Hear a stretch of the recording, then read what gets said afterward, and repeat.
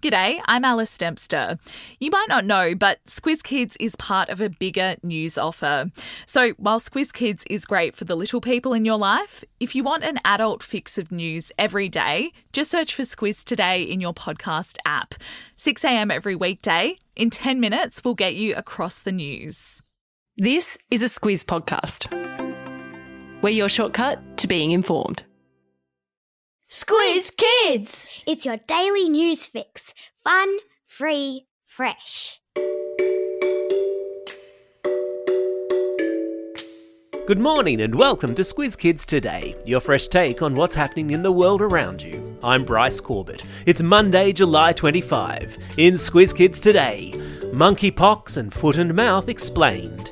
Israel's jellyfish explosion. Kelsey Lee Barber and Aussie World Champ, and Operation Osprey Rescue. That's what's making news, kid style. The Lowdown.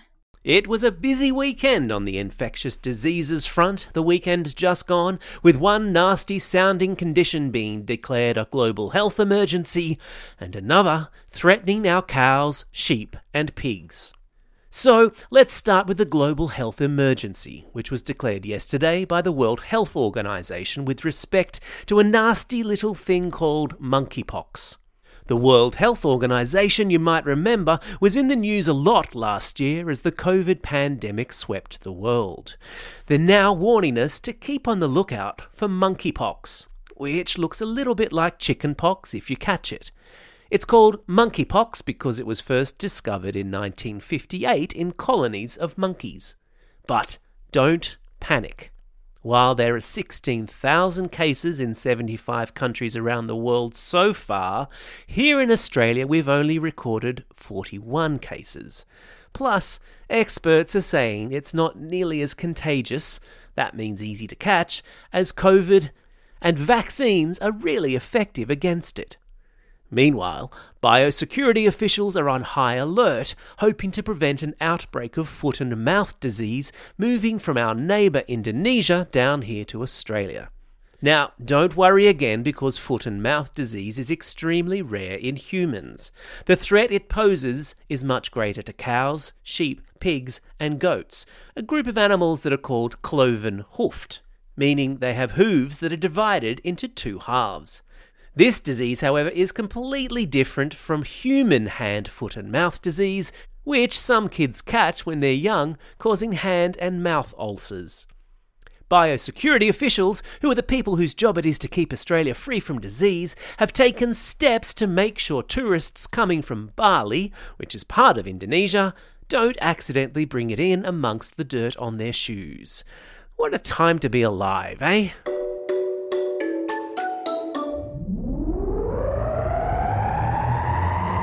Spin the globe. Each day we give the world globe a spin and find a news story from wherever it stops. And today we've landed in Israel, where a massive swarm of jellyfish is causing havoc to just about everything. At this time of year, it's normal for jellyfish to migrate along Israel's coast. But I've put a link in your episode notes to photos and video taken by a drone over the weekend. They show a huge area of the Mediterranean Sea looking like a crowded, starry sky, except that the stars are all stinging jellies. Officials at the Nature and Parks Authority say that pollution, climate change, and harm to the jellyfish's natural predators are causing the explosion in numbers. Jellies are clogging up power and water treatment plants, making it hard for fishers to earn a living, and yes, stopping people from going to the beach. Officials say the jellyfish swarm is yet another reason to work together to save our seas. Sport time. Do you know the only thing more impressive than winning a world title? It's winning a world title back to back. Which is to say being the best in the world at your chosen sport once and then turning around the next year and doing it all over again. It's called defending a world title, and that's exactly what Aussie superstar Kelsey Lee Barber did at the weekend, taking out the gold medal for javelin at the World Athletics Championships in America. Kelsey Lee is the first woman to ever win back-to-back world championships in javelin, which is just remarkable. Kelsey, who was born in South Africa but moved to Victoria and eventually Canberra as a young girl, says she remembers watching Olympic champions at the 2000 Games in Sydney and told herself she would one day be among their ranks. Kelsey Lee, Squiz Kids salutes you. And while we're at it, it's a big Squiz Kids salute to Aussie 800-metre runner, the remarkable Peter Bol. Although he finished 7th in the final of the event at the World Champs yesterday, Peter said he would learn from this experience and put his all into the Commonwealth Games, which start in England on Thursday.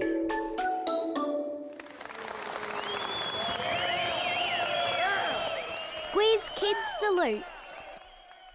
Must be one of those salutey days. Even if this one sounds like one of those jokes. What do you get when a photographer, a fisherman, and some surfers get together? Turns out what you get is a team of lifesavers. It all started when a nature photographer spotted an osprey, which is a big seabird flapping and struggling in waters off North Stradbroke Island in Queensland. He thought, if I had a surfboard, I'd jump in there and do something. As luck would have it, 2 surfers showed up. They paddled over to the osprey, whose feet and wings were all tangled up in fishing line. But they couldn't get him free until a nearby fisherman saw what was happening and, using his fishing rod, passed his knife to them. They cut the shaking osprey free, put it onto a soft board and paddled it to shore, where the photographer met them with a towel. Once the bird dried off, it broke into a run, spread its wings, and took off. On behalf of the osprey, who lived to fly another day, Squiz Kids salutes this awesome team. Photos and video of the rescue are in your episode notes. Time for the quiz. This is the part of the podcast where you get to test how well you've been listening. Question number 1. Which event did Aussie Kelsey Lee Barber win an historic gold medal in at the Athletic Championships this weekend? Yeah, that's right, it was javelin. Question number 2. What sort of marine animal is clogging up the seas of Israel? Well done, they're jellyfish. Question number 3.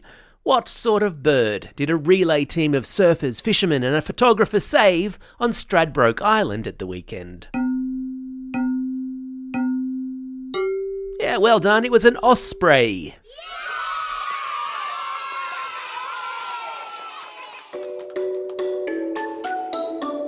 Shout-outs.